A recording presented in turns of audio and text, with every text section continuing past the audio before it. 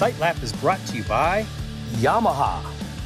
Rev your heart and join the Blue Crew for contingency, technical support videos, trackside support, demos and riding schools, apparel, and merchandise. Get on the winning team. Join Yamaha's Blue Crew today. Nihilo Concepts, the leaders in grip technology. Whether it's frame grip, lever grip, grip donuts, which are fully customizable, or even the SOS device, which will keep you from being stranded. Check out all the products Nihilo Concepts makes for your motorcycle. And by Complete Racing Solutions, the leading resource for health and wellness and performance, where results are driven by the science of performance. Visit CompleteRacingSolutions.com for more information on training, nutrition, hydration, recovery, injury prevention, flexibility, and so much more. It's an incredible resource. Get over to CompleteRacingSolutions.com. And by FlowVision. FlowVision goggles combine a lifetime of riding and racing experience to create the perfect goggle. Includes outrigger performance fitment system for optimal function, a removable nose guard for added protection and rider comfort, triple layer rider comfort foam for maximum sweat absorption and fitment, relaxed nose support for increased breathing, boundary ventilation system to aid with sweat reduction and relief, a 45mm wide anti-slip strap with a 3D printed poly logo. FlowVision lenses are 3 times thicker than the standard goggle lens for clarity of vision, and they come in multicolors. It's CE certified, and get this, they retail for $56. Check out FlowVision goggles today. Hey everybody, welcome to Sight Lap. We're looking forward this weekend to the Hangtown National. Grant Langston here with me today, and we're going to just sort of dive into what we're looking for as we go into Sacramento. Let's first talk about that facility, because it's definitely improved over the years, racing there in the 90s, and even your first time there in 01 when we were teammates. That place used to be as hard as woodpecker lips, is what I used to always say, and just they would pour water on it. It's like a skating rink until it would, the mud would slosh off. They've done, since then, a much better job of bringing in material, trying to mix it up and make it a more friendly, raceable surface. But it used to be a pretty big pile of crap. Yeah, I mean, when I first came here, I remember, I think I ended up winning the first year I was here, and a journalist was like, "Looks like you like this track." I said, "Nope." And I said, "I'm just glad I won." So it has come a long way over the years, and even now, since I've stopped racing, you can see how much it's improved. They do mix it in. They've got like some mulch, a bit of sand, and it's different areas. But like anything, you can't get it perfectly tilled in everywhere. Like on jumps and hills, that loose stuff always gets kind of washed away. So at some of the bases, it's a little more loamy and softer, but it kind of catches guys out. Every year, in the last few years, you've seen some big crashes, cartwheeling coming down the hill, through those rollers. I would still describe it as it's gotten a little faster. The dirt has gotten better, but it's still a bit of a sketchy track. Mm-hmm. Like it can bite you at any second, it seems like. Yeah, that good dirt that they bring in with the best of intentions moves away. You get down to that base, but in your head you're thinking, oh, it's great traction. Or a little square edge, like you said, and then you don't even see, because they water it enough, the moisture's down there, and if you hit that hard pack and you get to it, it's pretty slick. And from what I remember, Bobby Bonds fans really love you up there, right? Yes. Okay. They do. I get Christmas cards every year. You've had some great rides. That obviously wasn't a great one for Bobby, but that was an impressive race. Well, he was riding really well. He was riding to this day. Right. If he had finished that second moto, it still would have been his best result. Yeah. 2-2 on the day. So he was riding well. I mean, he did kind of piss me off, so I'm not going to lie and say I didn't mean to take him out. But no hard feelings. And then, of course, I have no hard feelings from my side. And then, obviously, 05, everyone remembers the Alessi deal. That may have been the best moto of my life. You rode like a savage and then destroyed your ankle 10 feet from the finish line. I know. I don't know if it was worth all the cheers. But anyway, I was in that race mode, and I was coming like a freight train, and I felt really good. And then, once I saw him, I'm like, I can get him. And then I saw the 2-lap card. I'm like, dang it, I need another lap. And I pushed as hard as I could. So, I mean, in hindsight, yeah, maybe I should have just taken second. I would have won the overall, been leading the points. Everything would have been great, but not my style. I went for it. Well, that's what champions do. My best finish there was I beat everyone in the hospital with a separated shoulder. So we both have We both have a couple W's. We both have our high points. Let's start with the 250 class, looking ahead this weekend outside of the facility. The weather's looking great. Weather's saying about 72 to 75 degrees, partly cloudy. If you're a fan, you couldn't ask for much better. Yeah. Bring some Benadryl or Zyrtec. A lot of times allergies can be bananas this time of year up there. I almost had to go to the hospital one year just because there's so much grass around there. If you have seasonal allergies, it's a mess. So just some things to think about if you're going to watch. 250 class, the Lawrence brothers, absolutely dominated last weekend. I mean, put a stamp on that place. And I'm really interested to see, I've been sort of anticipating Hunter stepping up and fighting with his brother a little bit. And I would love to see Hunter get the whole shot and Jet start about 10th and see what happens. I think on the day, depending how each one's riding, I really feel if Hunter gets out front and like you said, Jet's not quite there, Hunter is very solid, very smooth, and which kind of makes me think the way. But him and his brother, they ride very similar in so many ways that when you go, oh, this track might suit him, it's going to suit both of them, in my opinion. But I think with these long ruts where he can stand through some of them, again, I think it's going to be a track that suits the brothers. But yeah, Hunter might have to start playing dirty, line up next to his bro, chop him off, get the whole shot, and then. But I don't know how brothers operate like that. I couldn't imagine thinking, because every time I competed with someone, even if they were a nice guy or whatever, you don't like them. Like you use that to channel, like, I hate that guy, I'm gonna beat him at all costs. Now it's your brother who's happy-go-lucky, happy for you the whole time. I'd be like, can you be a bit of a dick so I can hate you? Yeah, and please. Get over this. This is, that in itself is a weird dynamic we've never had. Like the Volan brothers race, Tyson and Talon, but they were never kind of same level, same time. The Alessis, not the same level. The Tedescos. We've never had two brothers, both capable of winning, 1 and 2 on the podium. It's on the same team. Weird. Yeah, on the same team. So interesting to see what they do. We're going to keep an eye on those two and look for that fight and see if they'll, the brothers hate each other by the end of the year. But Sacramento, for whatever reason, it does seem like one of those tracks. I think because you have a lot of those kind of down the hill, tight turns, a good start is important. If you're like 20th, it just seems like it's one of those tracks where everyone spreads out pretty quick. Mm-hmm. So it's hard to come from 20th. There are other tracks where, I feel like maybe Southwick or there's a few tracks back east where you come down the hills and there's 8 different Buds lines. has some lines. Unadilla is wider. But like Hangtown often gets one good line and then one okay line. So it does make it kind of difficult to really come through the pack there. A couple of guys to watch for from a local perspective, and we see this at Southwick. The local kids just shine. People you've never even heard of. Home track advantage is a real thing. Max Voland lives up in this area, and Moseman is also from this area as well. So I think this would be a real good shot. And we talked about it in our first riders meeting show this week, that this could be a great chance for Max to kind of get a confidence boost, get himself back up to the front and remember that, hey, I can ride up here with these guys. Yeah, no, he definitely does. I mean, he started last year as a rookie, leading most of the very first moto at Parla, and then it was just a slew of things that came afterwards that I think, like you said, probably beat his confidence down. Now he's coming to his home national. He'll have his family, his friends. For some kids that adds pressure, but a lot of these youngsters nowadays have ridden with so much pressure through the amateur ranks and pressing big teams, getting factory rides that I don't really think that's an excuse like it used to be, like, oh, everyone's watching me now. I think it's more like, I like this track, I know this track, I need to do well. And if he can get a good start, that's going to be important too. Every time he gets a good start, he runs up front for a while. So that's going to be critical. So keep an eye on those two for local boys. I think some of the other storylines that I'm looking for to find answers to is how quickly can Justin Cooper find his potential? He's coming back from injury. He's not 100%.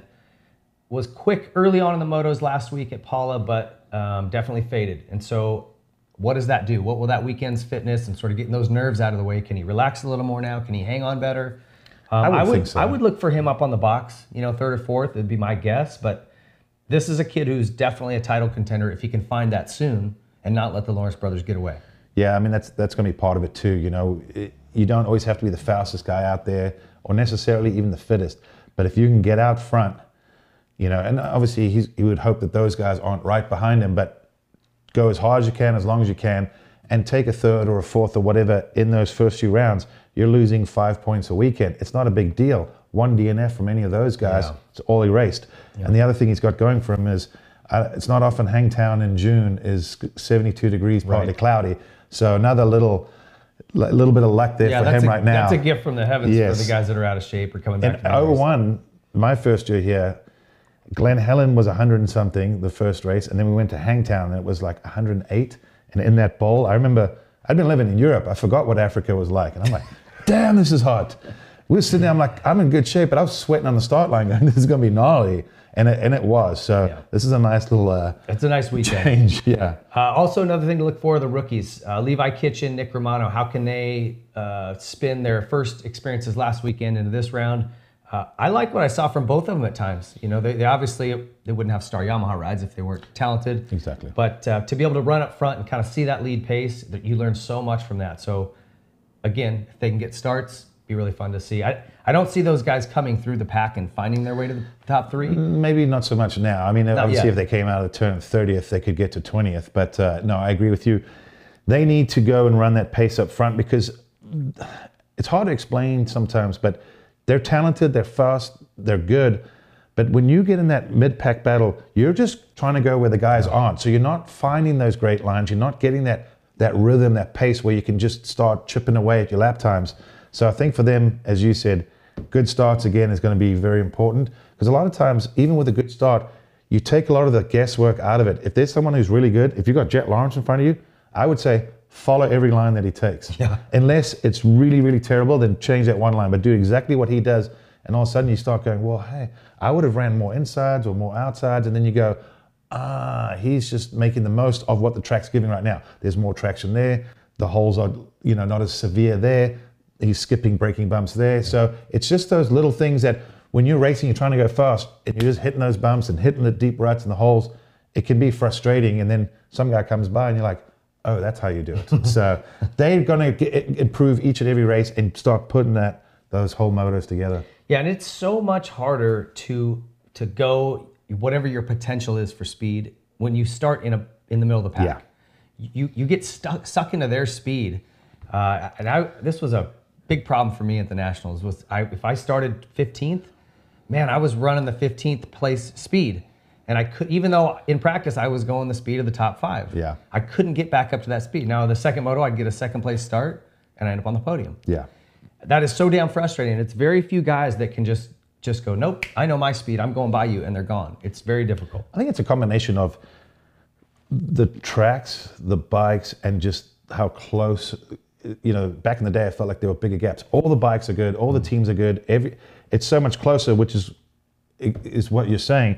You get stuck in that pace because he might only be a quarter second slower than you, but you just can't find a way to get around unless he makes a mistake. And then half the time he makes a mistake, swerves into you. Well, Caroli spent the better part of 20 minutes following Alex Martin around. Yeah. You don't think Tony Caroli's probably a little faster than Alex Martin? I mean, once he got by, he left him. Yeah. But it's very, very difficult when the margins are so thin. The last couple guys in that 250 class I'm looking for is Seth Hammaker and Austin Faulkner. Again, both good flashes of the opening weekend, great starts for Seth, but he did fade back a little bit, and maybe some of that's fitness, maybe it's nerves. Just going to keep an eye on those couple of pro circuit guys because I think they are podium contenders once they find their rhythm. And again, a team that needs a little shot in the arm there. Isn't it interesting how the juggernauts change, right? You go back to Honda in the 80s, and then, Chaparral even had their little run with McGrath. Pro Circuit won every championship. Circuit for a long time, they won a lot. Almost they won everything, right? And it just goes through these cycles. And now it was Star Yamaha, and now you could almost say, well, it was KTM. It was Suzuki for a while, then it was KTM for a while. I mean, it keeps changing. It's interesting to watch. And now you're looking at Honda. Everyone's kind of talking about it, Well, the Lawrence boys sure certainly make it look that way. All right, jumping up to the 450 class, peeking ahead.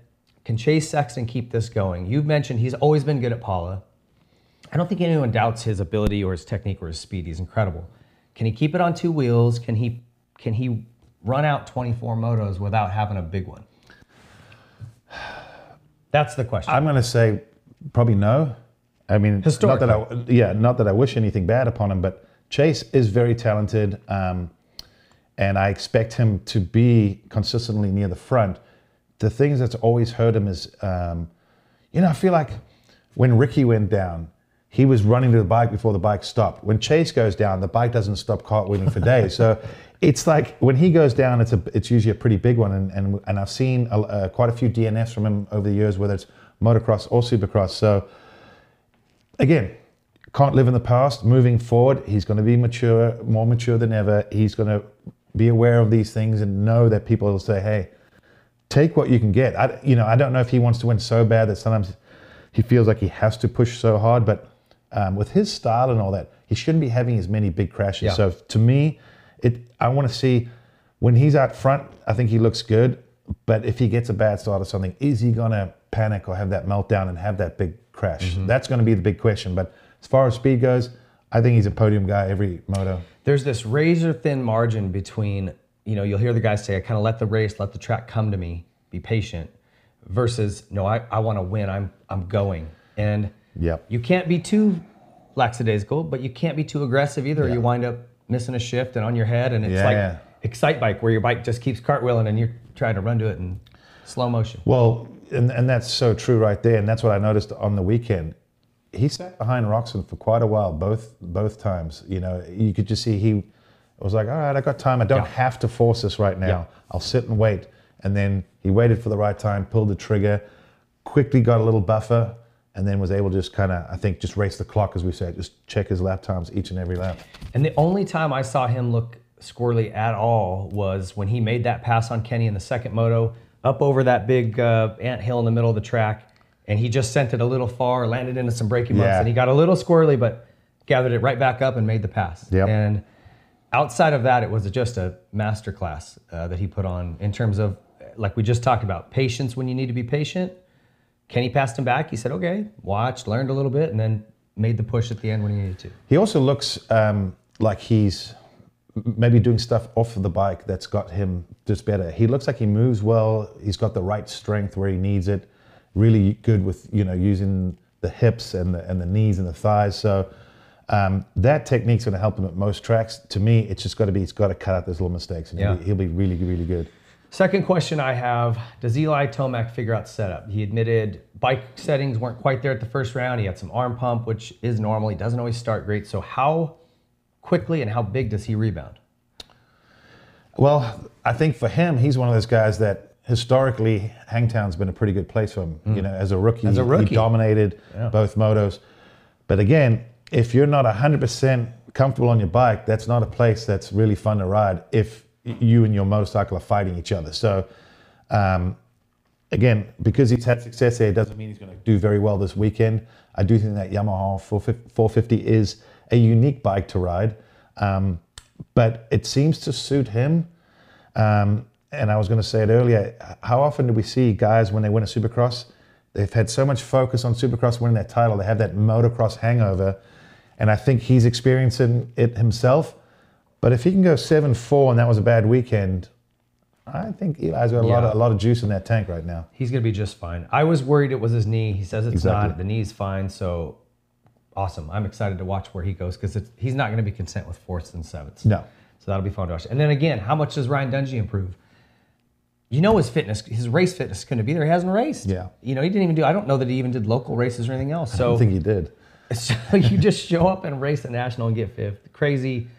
I think he's going to not have nearly the nerves, right? He's going to be like, okay, I'm back. I'm getting to get back into this rhythm. Where I belong. He knows he's top 5, so he knows where he sits. That alone gives you a calm, right? That you're not going, where do I fit in? I have no idea. Maybe I could win, or am I going to be 15th? He wouldn't have been 15th, but 12th. 12th could have been a reality. If you got 15th, that would have been like, yeah, well, that's what you get for being retired 5 years. So I think that's going to be really fun to watch, is how quickly is his curve of progression? Because he won't settle. He's not going to settle into 5th. It's going to be really interesting, and I don't think we could all speculate, every one of us out there, but no one really knows. But my gut also, which was wrong last time, has told me that I think Anderson, Tomac, Barsha, I think there's at least a handful of guys that are going to step it up a notch. I don't know, because Ryan, the diesel, he's never been the fastest guy on the planet, but he's always been consistent. He might be 1% better, but I think you could see a 10% improvement from the other guys. So I truly believe to back up another top 5 is going to be harder this weekend, I think. If he does, again, he's just blowing minds. And you're absolutely right, because the next guy I want to talk about were Caroli and Anderson. Anderson rode amazing. You go back and look at his lap times, he could be up there with the leaders. He just had first turn crashes. So I expect a big rebound from him this week. Caroli, again, was a guy that I thought should have been at the front, could be at the front. And you said maybe this track would be a little more Euro, might suit a GP style. like Hangtown, with all that dirt they've brought in, they've got those longer ruts where he's good at standing through those, keeping his feet on the pegs. Like I just feel that hard, shiny base, that's very a little GP. bit Italian-ish, Yeah. you know. So I really think that this track will suit him more, and I think it gives him more of an advantage than maybe a few other guys. And if he did have arm pump, I'm sure it'll be better. He'll get some motos in this week, change some things. So I expect a little more out of Cairoli. So it's going to be interesting to see. You know, I think Cairoli can make that jump. I think Dungey's going to, I don't want to say on a plateau, but it's going to be really hard for him to really make big gains. Interesting. And that, you know, what I want to see is, like we talked about, Kenny and Chase had such a gap on everyone, but they all had something going on, you know. You're not going to something see in their those story. gaps again. It's going to tighten up. And that's what'll be fun for us as fans. We get to see that mix up at the front. Even if Chase and Kenny are 1 and 2, I promise you 3rd, 4th, 5th, 6th are going to be closer as we go forward. So, well, as I said earlier, they're not all going to be up front every moto. So it's also going to be who can manage the damage control and not panic if you're mid-pack. So who do you go for top 3 in both classes this weekend if you got to pick? I hate doing this. I know. I'm gonna go with the Lawrence brothers and maybe, like you said, Justin Cooper. Okay. And then 450. Sexton, I think, is just riding too well to not be on the podium. I think Eli gets on the podium, and the other guy's either going to be Anderson or Kenny. But I might just go with Anderson. Sorry, Kenny. Okay. I think that Max gets up on the box. Lawrence boys with Voland in the 250. And I'll give you, gosh, it's hard to bet against Chase after what I just saw. I'll go, no, you know what? Anderson wins this weekend, I'm saying it. He was on the gas last week. He's going to need a big ride back. Jason Anderson gets starts. He's first, followed by Chase, followed by Eli Tomac. That could be totally wrong, but that's my guess. We usually are. We usually are. Hey, that's part of the fun, right? Thank you guys for tuning in to Sight Lap. Stay tuned. Every Thursday we'll come to you podcast or on YouTube. If you don't subscribe to Whiskey Throttle Show channel, do that, and these will come drop directly to you. You won't have to be, you'll be notified. If not, you can find us on YouTube or on your favorite podcast provider. Thanks for tuning in. See you next week. All right, as always, we've got to thank the people who make this show possible, and we've had some companies that stepped right up, didn't even hesitate, namely Yamaha. I am just so stoked on this brand and this company, and not just because they're winning everything, which they happen to be. You know, the Star Racing Yamaha team has become a juggernaut, kind of unlike we've seen since the Honda days of the 80s. Has one manufacturer, one team been so dominant across both classes? It's really crazy. And here's the thing that the Yamaha Blue Crew offers, which is really cool. Contingency at all amateur events, okay, which is important. If you're trying to be a high-level amateur, man, it's expensive. You got to have a company that's supporting you. Yeah. Technical support videos online, which is great. Trackside support at all the amateur nationals. How big is that? That's one thing I do love with Yamaha. It doesn't matter who you are. If you're on a blue machine, if you go to any one of their rigs and you need a radiator or a hub, if they got it, they will give it to you. Mm-hmm. They truly believe in you're part of the family.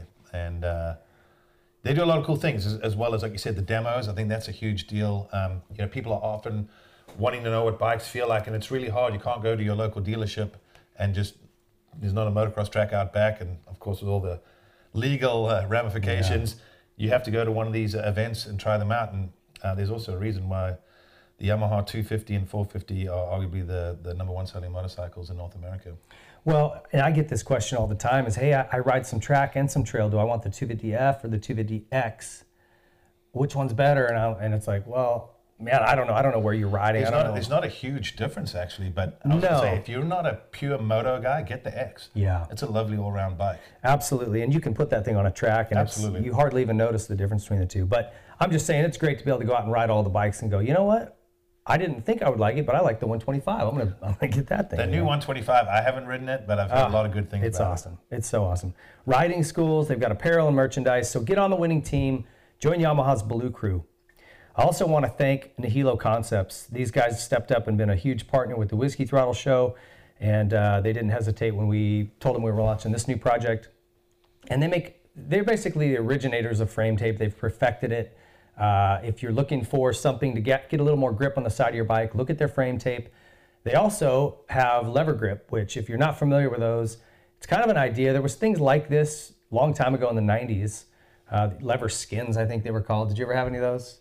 As a kid, I thought those were awesome. No, I did too. It wasn't really a thing in South Africa, but a lot of the glove companies went to putting all the grip on the end of the fingers. Yeah. Now they got into this minimal version, so it doesn't. So a lot of gloves don't have that grip, so that all of a sudden the lever tape makes sense. The lever grip it slides on. You take a little torch and you heat shrink it on, and it shrinks on super tight. So it doesn't add a bunch of thickness to your lever, but it gives it a little more grip and a little more comfort. And particularly if you're riding in cold weather, it's super nice because you don't have that cold metal making the tip of your fingers go numb. That's the coolest thing about that. Making grip donuts that you can customize now. I know it's nothing new in terms of product, but normally you're just stuck with whatever logo from the company that makes it. We've got Whiskey Throttle Show grip donuts. You can make them in your own companies, whatever you want. You want to put, a set of boobies on there. I mean, they'll make them for you, I think. So hit them up. Good idea. It's a great idea. We should talk about it. They also have what they call the secondary on switch or SOS device. This is simply, as the name implies, you put a secondary little start switch inside your airbox or somewhere where you can reach in and hit it. And if your start button is damaged in a crash, which does happen, or you hit a tree out in the woods and you can't start your bike, you've got a second way to get your bike fired up. I actually went through that. Did you? On a dual sport ride. Simon Cudby found me. I was in a wash, hit a rock, cartwheeled, broke the start button. And ironically, the week before, one of the guys had said, hey, should we bring these into the shop? I'm like, who's ever broken their start button? I'm like, this thing will never sell.